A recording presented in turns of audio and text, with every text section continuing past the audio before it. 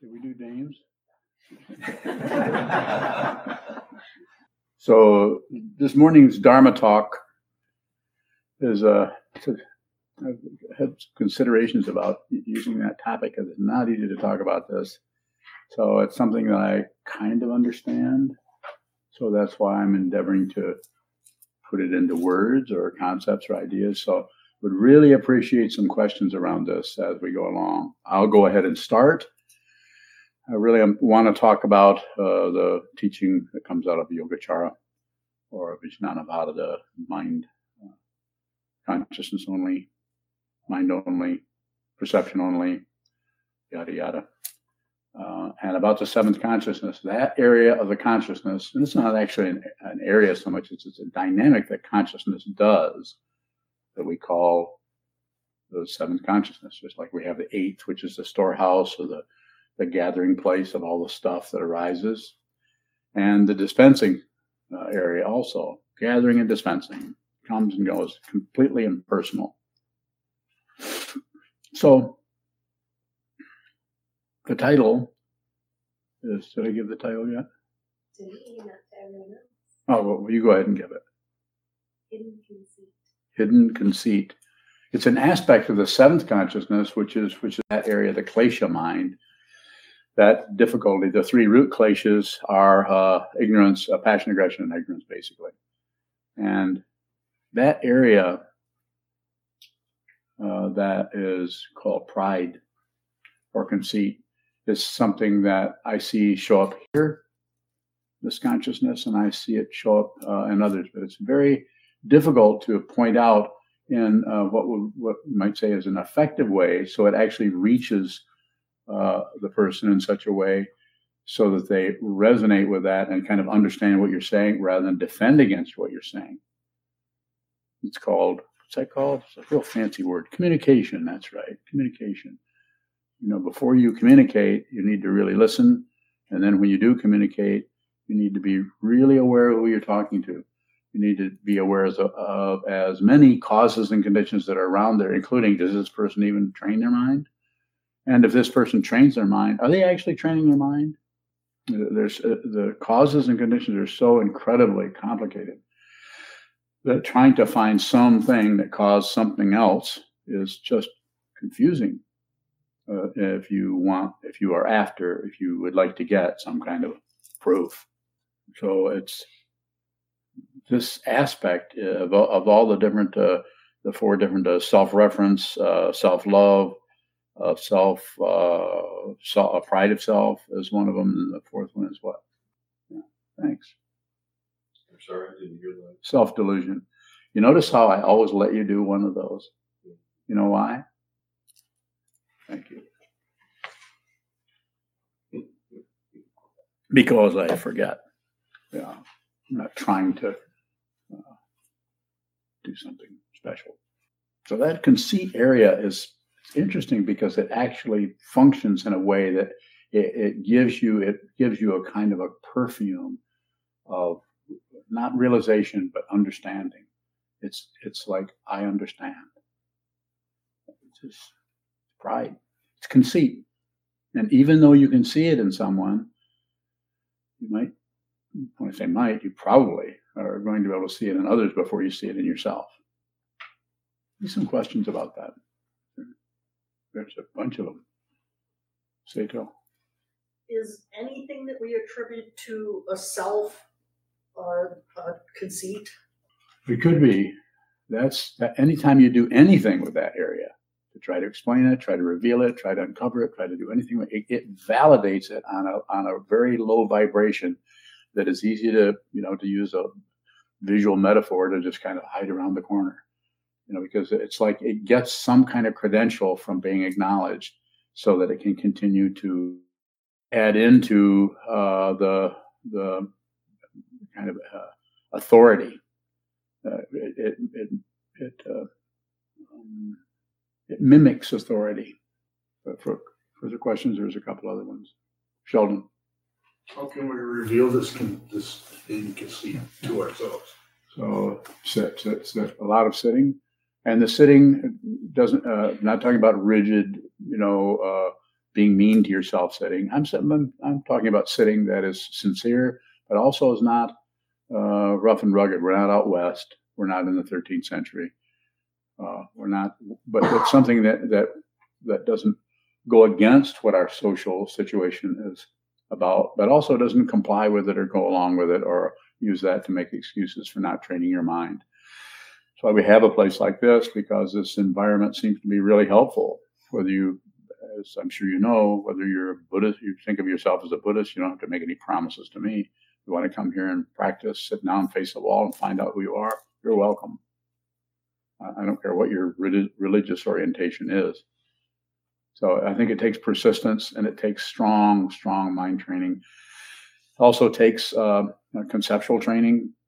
Reading these very teachings that I am endeavoring to talk about are not easy. They're conceptual. Otherwise, they can't go into a language. You said that you might see pride out there before you see it here. You might. Do we need to see something over there before we're able to recognize it? So fundamentally, I'll just say it fundamentally using concept. Fundamentally, there is no over there. There is no over here. That's part of the fuel of separation that continue. Those are they're assumptions. What is an assumption? Hidden. All assumptions are hidden. Just like anyone that says they're not prejudiced is, they don't know it, but they're lying. Prejudice is everywhere all the time. It's personalized ignorance. Michael. If we see defensiveness arise in some form of justification, is there a way to see what's behind that? I think the way you see what's behind it is you look right at it rather than look for it. So, because looking for it tends to cause us to shift around and start to look around for something. So whatever's arising, that's actually what the cover-up is actually it. Just has a different shape, tune, metaphor, height, weight, depth, texture, on and on. Will look like something else, something else, something else. Yes. Whenever that sort of situation arises for me, that usually turns into some sort of guilt. Mm-hmm. Is there any action required? But guilt is just another word for pride. It has to be looked at. I mean, you have to. It has to become personal for you, rather than just something you learned out of a book that suddenly you see how that concept applies. Like the word anger and watching somebody get angry seem pretty accurate. But what you're talking about there is much more subtle. Joseph.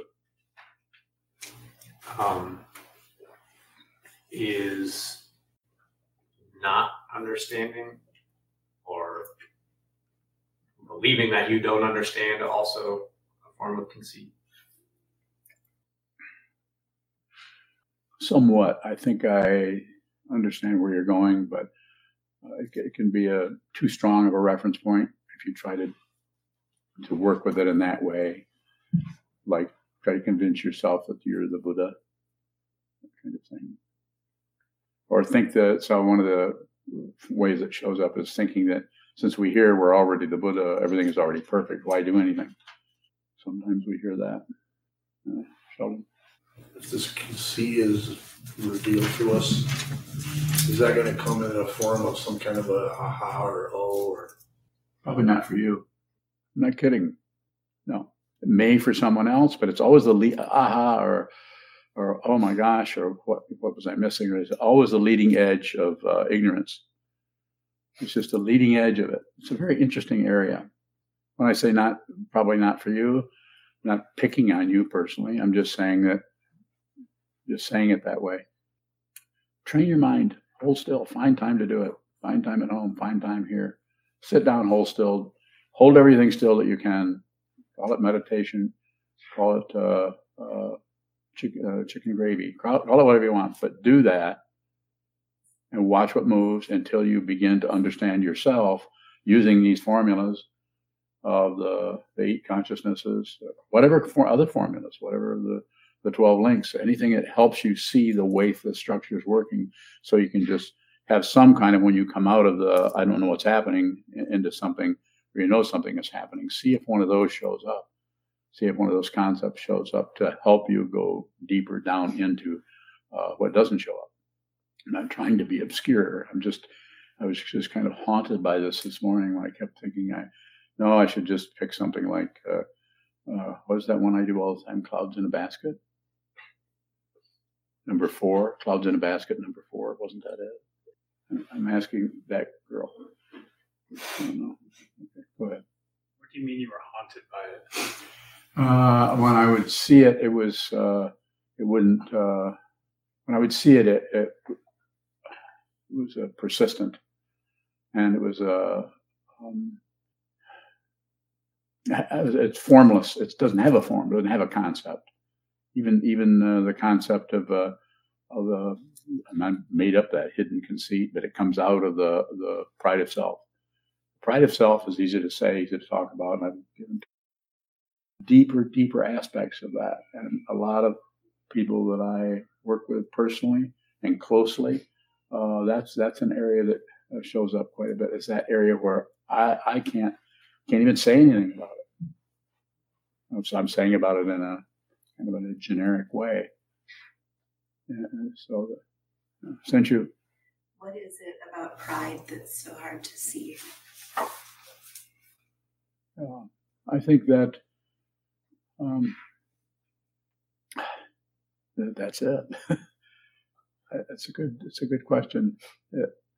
I think it's the artificiality of it that we think is actually us.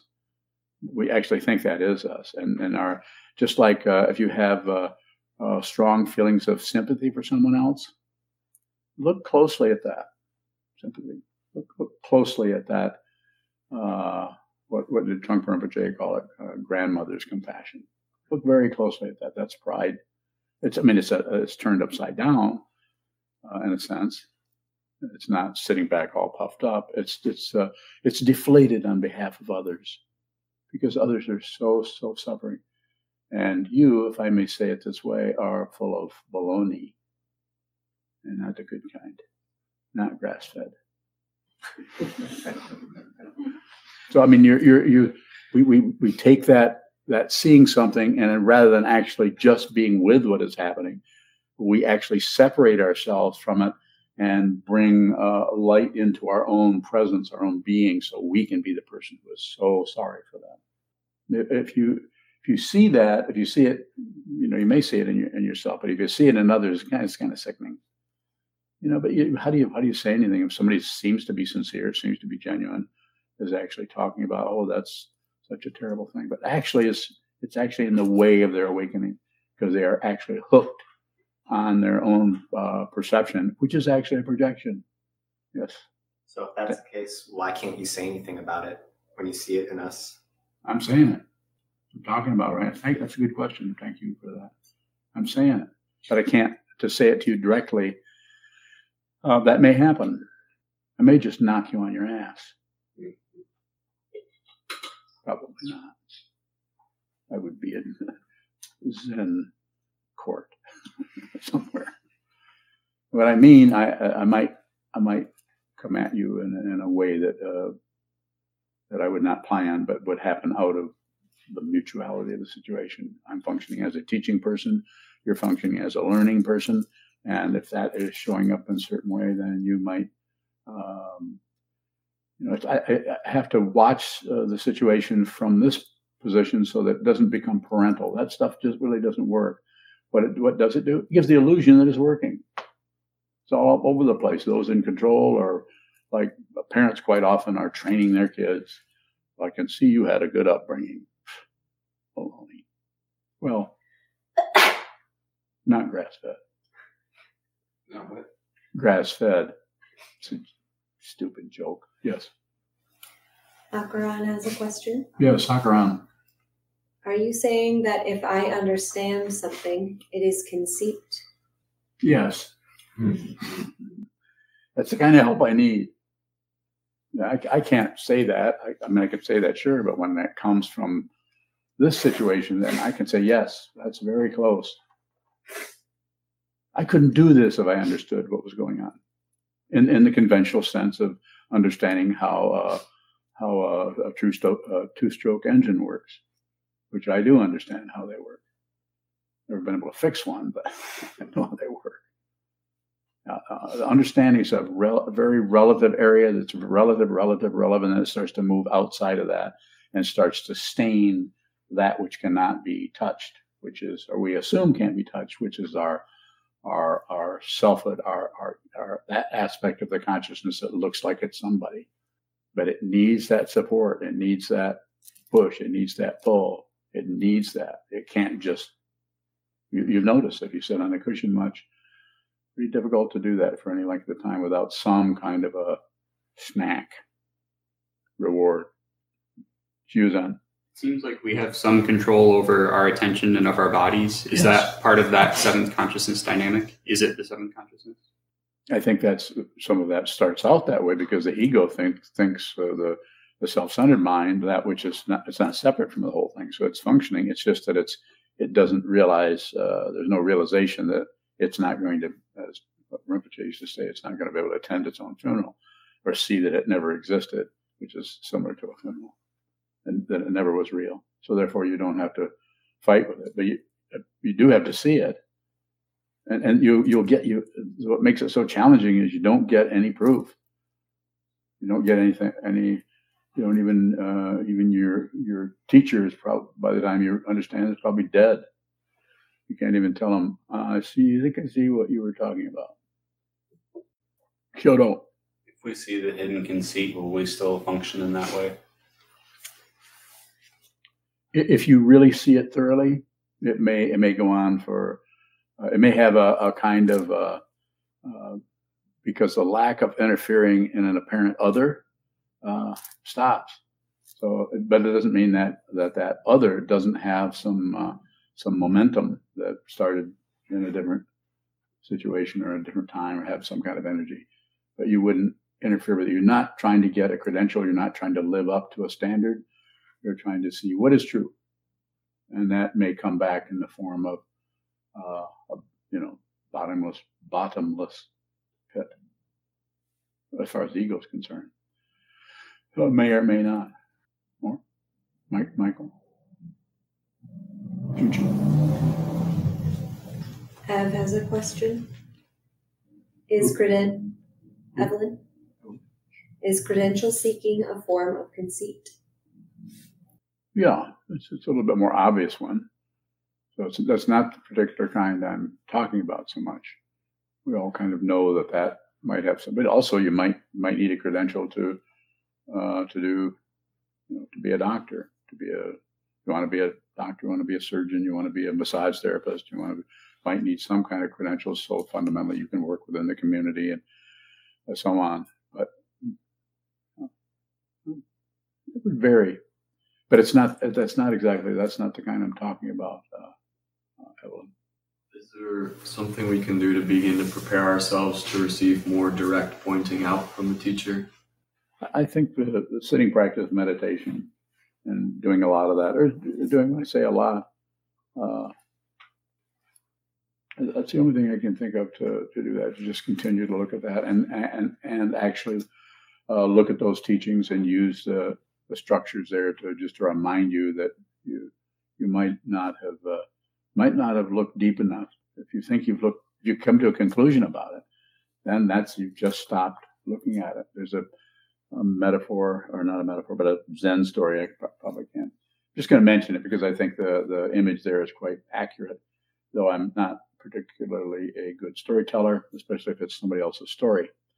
The old teacher is they're sitting around the fire, and the young student is there, and they're poking around. Does anybody know this story where they're poking around in the ashes? And the teacher asks if the fire is out, and the student pokes around in there for half a minute or so and said, "Fire's out." And the teacher reaches down with some tongs and pulls out a hot coal.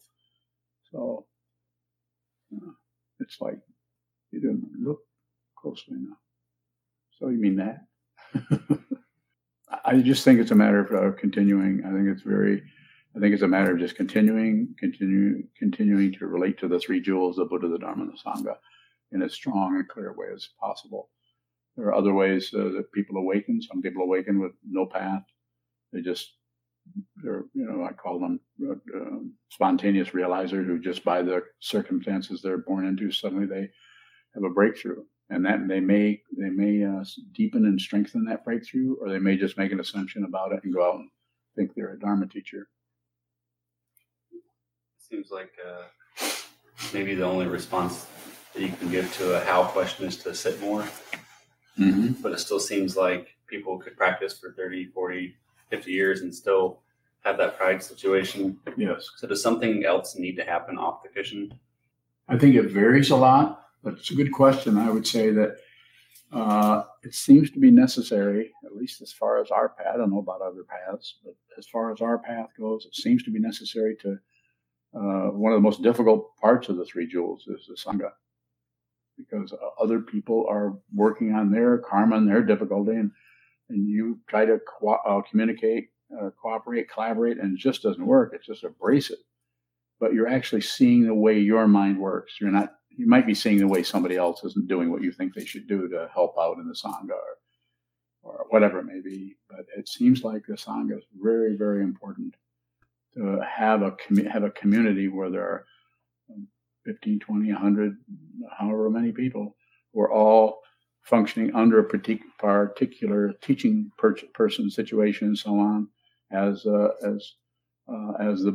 teachings of the Buddha, and that particular formula has been around for a while. It seems like all three of those, studying the Dharma, which we do, comparatively speaking, we probably study more as a group than any Sangha I've ever been in, and I've been in a few. A few more questions online. Hakaran has another. If we feel guilty, you say that is pride. Is this because we are securing ourself by feeling guilty? Yeah, you could say it like that. It could show up like that. Having an emotion about what's happening, and which confirms that must be happening. Look into it. See if there's anyone there that is to blame. Even the basic Buddhist teaching is all dharmas are without blame. You can't find praise and blame or extra. That's just how we tend to function in a relative way. It's not that you shouldn't say, you did a good job. It's not that you shouldn't hear someone say, you did a good job. But it should be seen just as it is, nothing extra put on top of it. Yes. You had something? Not online, but so is it possible for the Sangha then to point out this hidden conceit? They might be better at it than the teacher, because the assumptions are so strong. So yeah, they might be able to, but they might not be able. They might just interact in such a way that they might not be deliberately saying you're conceited, or not saying that necessarily, but just the activity, the abrasiveness there needs to be seen as a teaching. If you have to become a student all the time, every minute, every second, you have to always be on receive. Yes, sir. When you say that the Sangha might be able to point it out better than the teacher, I'm just wondering about how they might go about doing that without it becoming every time you see somebody doing something, you're doing this or you're doing that. Yeah, that's totally not what I meant. What I meant is just the no particular person, just being in that abrasive situation. You lived here 8 years. You know what it's like to be with Sangha day after day after day. Most people don't. Most people are somewhere else, living life separate from, and they might join the study group now and then, which is a good idea. But to actually live and operate seems to be very powerful. Michael? Is there an opposite side to pride? Well, the way the puffed up part, where we think we're kind of obviously better than everybody else, are really, it feels like a fact that we walk around, and we might practice, we might do lots of things, we might be working on ourselves, might be aware of no self, no other, might be aware of those concepts, but we really can't get an angle that actually shows that there's there's some kind of fluffiness to that, or some kind of a shininess to who we are. And then it's just to go the opposite part of it is to feel terrible. We're not worth anything. We're a terrible person. We've made terrible mistakes. We've done it. That's a little bit more sneaky area, but it's also hard to see that because it feels that emotions feel so genuine. Just like the emotion of feeling that comes in and say, well, obviously I'm the one who knows this. It's like we all probably know somebody. Maybe it's in the mirror. We know somebody who actually has certain areas that are impenetrable that have to do with who you think you are. It's difficult. Trungpa Rinpoche said it has to be taken apart one brick at a time, so you can't just knock it over. So that metaphor too it's a metaphor, so might not work so well, or you have something else in you. Go, Yoko.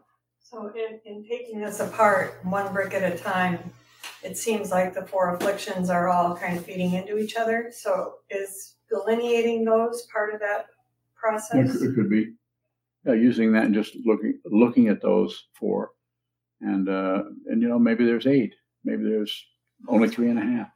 Maybe there's. I mean, you could actually make it part rather than just believe what you're hearing. You could actually use that. Look at it yourself. See if it holds up. Yes. How do we do that without concluding something about it? You don't have to, as I say over and over again. When I say don't conclude, I know you can't stop concluding because I conclude. So I know that if I say don't conclude, that your awareness goes to the area that sees that those conclusions happen. So conclusion where there's awareness about the conclusion, then you actually see all the pinstriping and the fancy fenders and new tires and everything. Use food images. You see the way that all is, and so therefore you're more aware of all of the interstices and the various moving parts and not moving parts of that. The way you get more and more aware. It's always about awareness, never about concluding anything. You get caught in the trap of conclusions, then it's a circular. You conclude and you exclude. You conclude, you exclude. You receive, you produce. You receive, you produce. I say as much as you can, just receive. What does that do? That puts you right into seeing how much you keep producing. Oscar? How will one know one is not conceited, or does it matter at all? Yeah, it doesn't matter.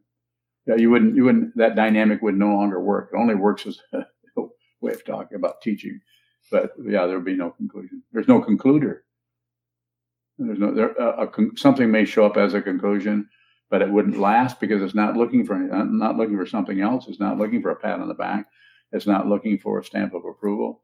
It's just showing up that way, out of causes and conditions, and without any other dynamic, any polarity to it particularly.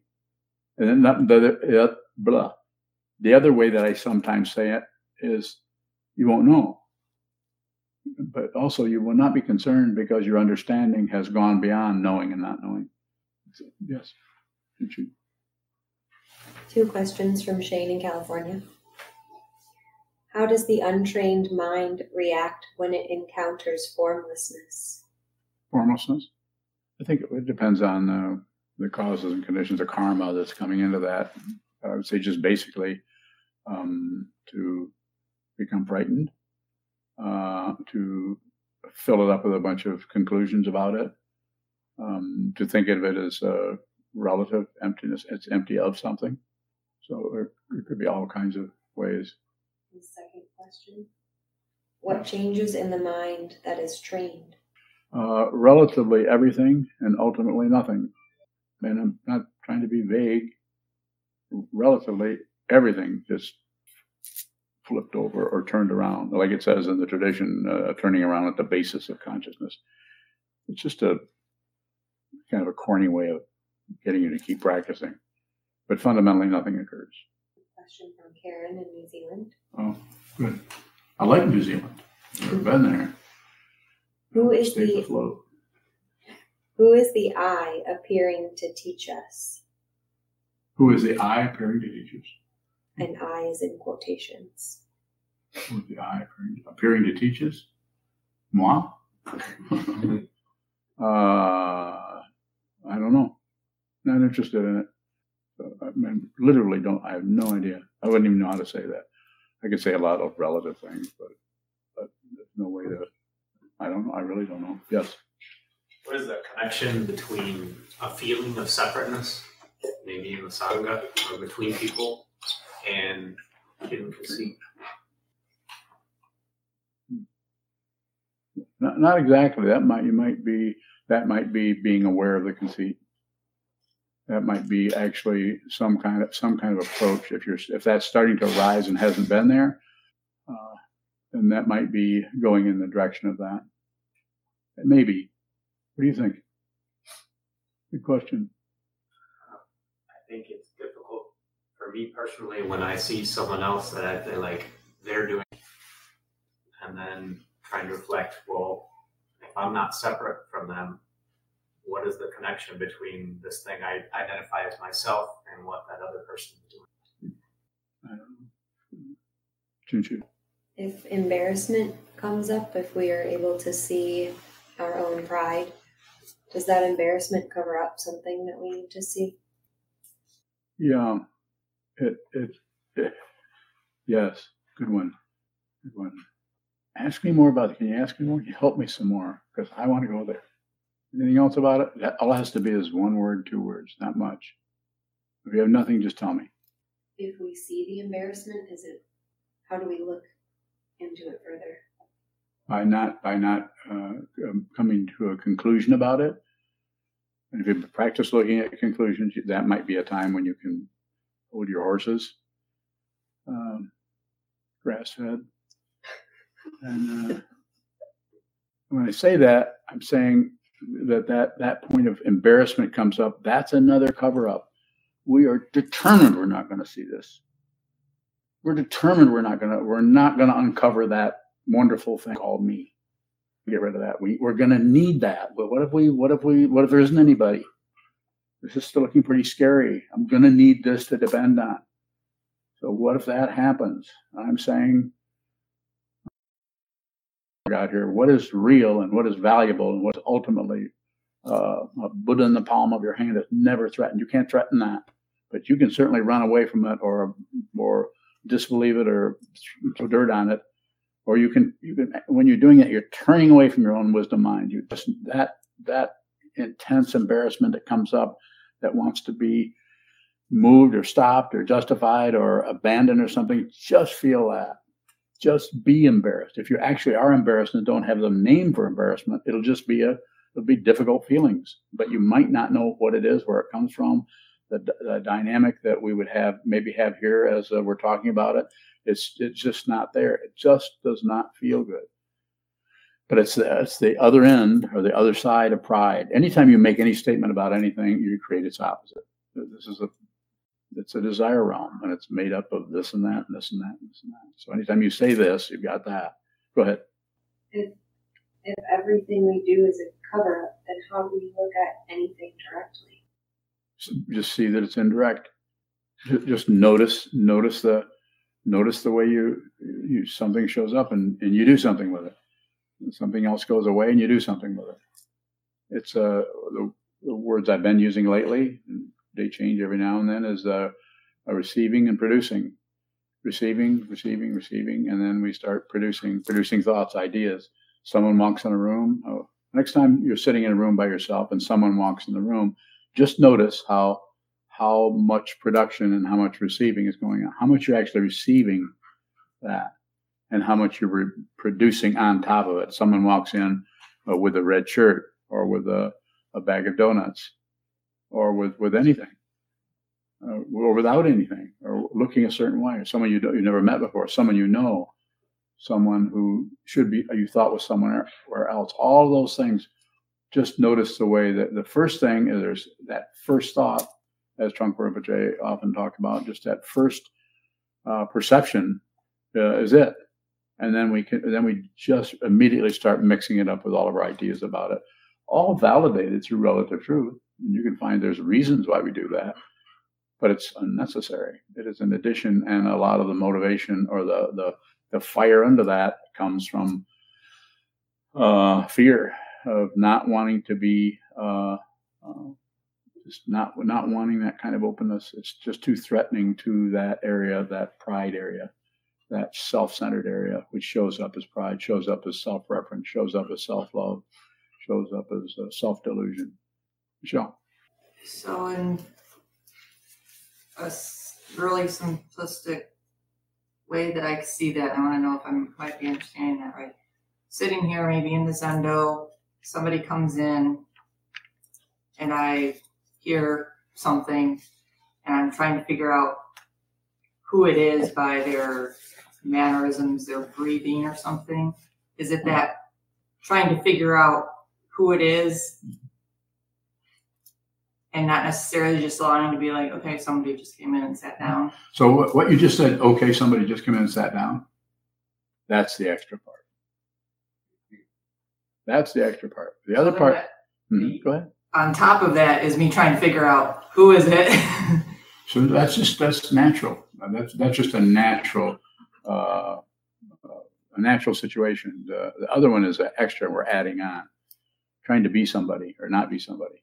So this is why it's so important to just observe what happens rather than control or add on, because that it's not that the little tiny movements aren't something, but that little bitty piece of pride that we don't see because of just the nature of that kind of thing just expands and can take over your life and run your life more. So did I give you a right or wrong? So what are you going to do? I like that. Good idea, Michael. Couldn't trying to figure out who wanted the Zendo be searching for some sort of credential of being right? If it's just if you just flash on it, it's just natural. You're sitting here and somebody walks in, you flash on that. But to extend it or do anything with it or spend much time roiling around, and then we're getting into needing some kind of a reference point for everything. So it's the idea of being aware that you're doing that, not so much stopping doing it. It's just a misunderstanding, and it's all over the place. Robert? If you see somebody's handwriting, I know you've done handwriting analysis, and you have some understanding, how does that function in terms of looking into that process? Okay, understanding or not understanding.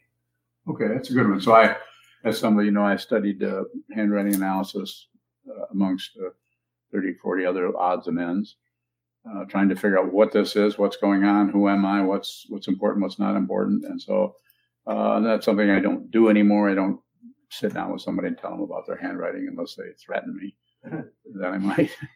But same way with astrology or palmistry or I Ching or tarot or all of that. I just let it come and go. When I say let it, I just don't do much with it. But when you ask about it, I can say when I look at the basic situation. So if I without even thinking about it, because I've done it so much. So when I see if somebody's handwriting is very small, very, very tiny, like I'm actually training people to write very tiny, to write the sutras. Those of you who know, every morning for an hour, we're what is the letter height that you're supposed to write at? You don't know? Tiny, yeah. So that it's just a body motion. It's just a way of, and it's not. There's no plan to do that. So I'm just saying I see, but if I see somebody's to be more direct about responding to your question. If I see somebody's writing that's very tiny, just one trait, it just needs concentration. Then I don't do anything with it. I just notice it. If I see someone else's writing that has a lot of garlands, someone else's writing has a lot of sharp angles at the baseline, that's an analytical person. It's like check marks. Right? And that person whose handwriting is quite garlanded, they might have a little bit of difficulty, but basically they'll go along with things. They're more easygoing. So those kinds of things just show up. I spend no time on it. I don't necessarily pick it up and say, to magnify them, like I did 50, 60 years ago. But I still see a little bit of that. Is that what you're asking, or is there some other dynamic? No, you're addressing what I was asking. Okay. But the question keeps going. Yeah. Because it seems like there's some kind of process having to do with seeing into things, like reading the highlights or the symbols. It's kind of a living thing that clamping down on a particular understanding would kill. On the other hand, there's a kind of openness to understanding, which also seems to function. And I was just wondering about if you can say anything about that process. I would say, like I sometimes say in here, I said, study the material, and sometimes I'll have people say, well, or get nervous because they can't remember anything. I says, that's not what I'm asking you to do. I even say, I must have said it dozens of times, forget everything I said. Don't believe anything I said. It's not about grasping onto anything. It's about awareness. And so, just like with astrology, I studied astrology, maybe not as much as you have, but I've studied it quite a bit. And as Gyokudo has. And I think those are very good symbols. Several other people are studying it. I think it has a good, it seems to work pretty well in terms of, as long as you don't try to squeeze too much information out of it and clamp down, as you said, use your word. And just use it a bit. The thing is about things like that, when they show up, they seem to be pretty buoyant as far as helping us see more deeply. But if you try to put any, I'm sure you noticed this, if you try to put any, don't put any money on any of those horses, because they are not going to show up, because reality is not predictable. I mean, the whole idea of predictability is a misunderstanding, because you're actually assuming there's such a thing as time. Just because you see things go in circles or like this, that does not mean there's time. A clock is not something that came out of the ground that we picked and put on the wall. But, did you have a question? No, go ahead, Robert. I was just thinking about what Jung said about symbols, that if you could put it in words, it wouldn't be a symbol, but there's something inexhaustible about a symbol, and that to me, that has something to do with some kind of process of seeing things. No, good one. Yeah, I think so. And that's when I say don't conclude. It's not that you can't help but conclude, but if you endeavor to look at the conclusion part, or just like the production or the reception part, you get a more intimate look, not based on some kind of subjectivity, not based on some kind of artificial objectivity. You just get you don't really realize it. You may not realize it, but you're not really separate from anything. And to understand that does not mean you feel like nobody. It might be better to say you feel like everybody. You feel like there isn't any. You don't have any enemies. You don't even have any friends. There's no friends, no enemies. There isn't anybody else. Doesn't mean there isn't anybody else but you. It just means there isn't anybody else. Therefore, you can be friends, even love them, you can in the conventional kind of way. And you can also be an absolute, what's the word I used yesterday? An absolute meaning. I think it started with a D, but I can't remember what it was. An absolute meaning to somebody else without any follow-up, no guilt, no nothing, no explanation. You don't need to explain yourself to anybody, in particular to yourself.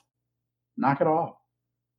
Just be genuine. Live your life. The karma that comes up that feels negative that you think you got to get rid of, you should look closely at it, because that's your life. That's your message. That's your spiritual path. That's your lesson in this incredible 3-ring classroom. Do you mean like ornaments which are just pleasant to wear? I do. I mean that. Yeah, well said. I seemed like somebody else said something very similar to that. No, I just made that.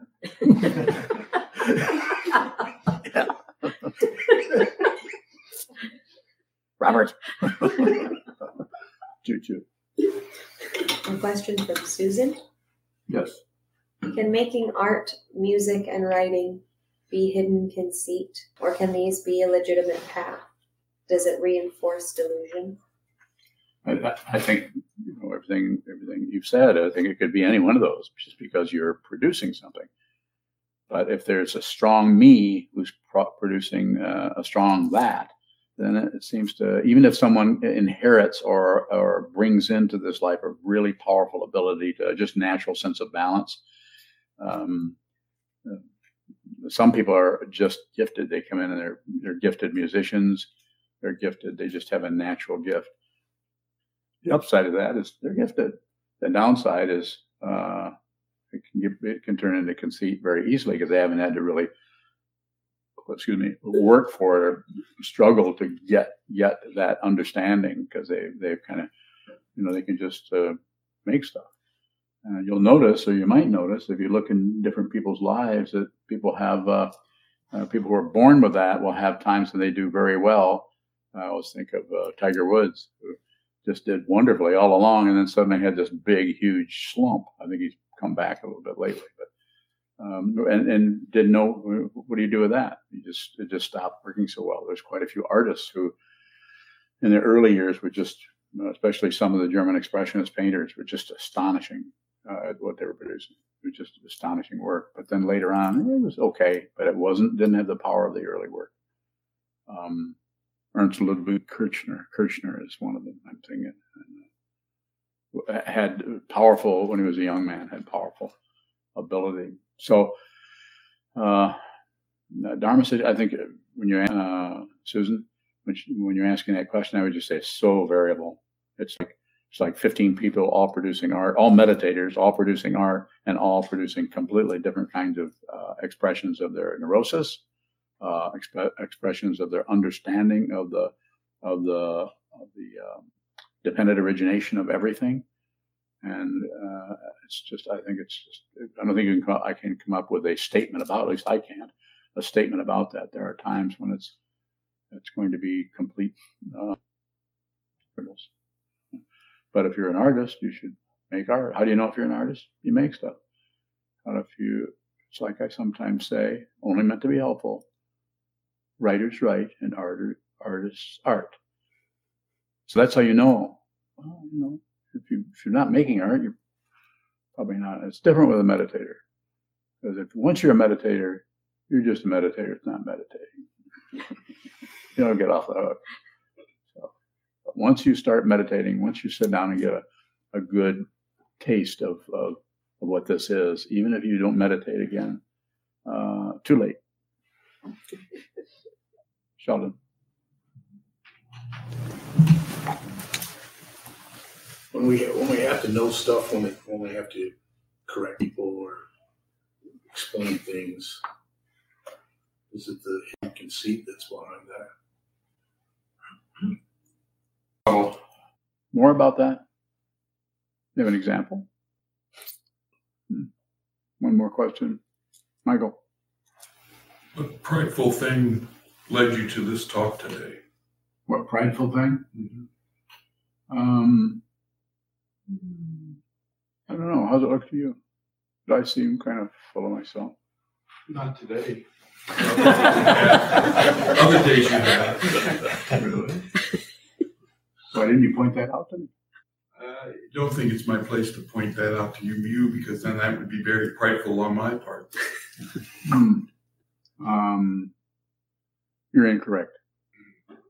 How's it look now? I'll say one thing. I'll say one thing about it. It's not that you're incorrect. You could be. It's just that when I say I say me, you. I'm telling you the same thing for your own life. Don't be concerned about how you appear, about how, or any position. All those positions are unreal. And if you realize that, if the consciousness if consciousness realizes that, if you just see perception only, you won't attach to anything. You won't attach to your own judgments. You won't attach to others. You also won't stop them. So the judgments, I sometimes say, the emotions keep coming. They get even stronger when they find out there's no solid self-grasping there. You could get swamped by emotions from the 9th century that you've been able to hide out from, and now you're pretty much dead meat. Go ahead. So does that mean that there's really? It is. Thank you. He said pridefully. And now we'll pridefully ask for money. We still have our boxes in the hallway, and certainly appreciate all the financial help that you're able to. I'll have to talk about your pride. Thank you, as always, for your support. May the merit of this penetrate into all places, so that we and every sentient being together can realize the Buddha's way. Jiro San Shi Shi Hu. Shizongu Samoko Sa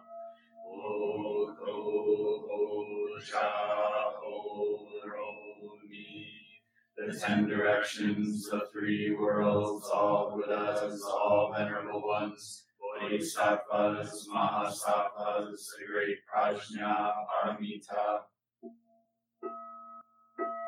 O Buddhas and Bodhisattvas of the 10 directions and the 3 times, please hear us. Please come down out of the light and protect Sokokoji Buddhist Temple Monastery, our Sangha, families, friends, and visitors. Heal everyone who is unhappy, sick, or suffering, and fill them with light.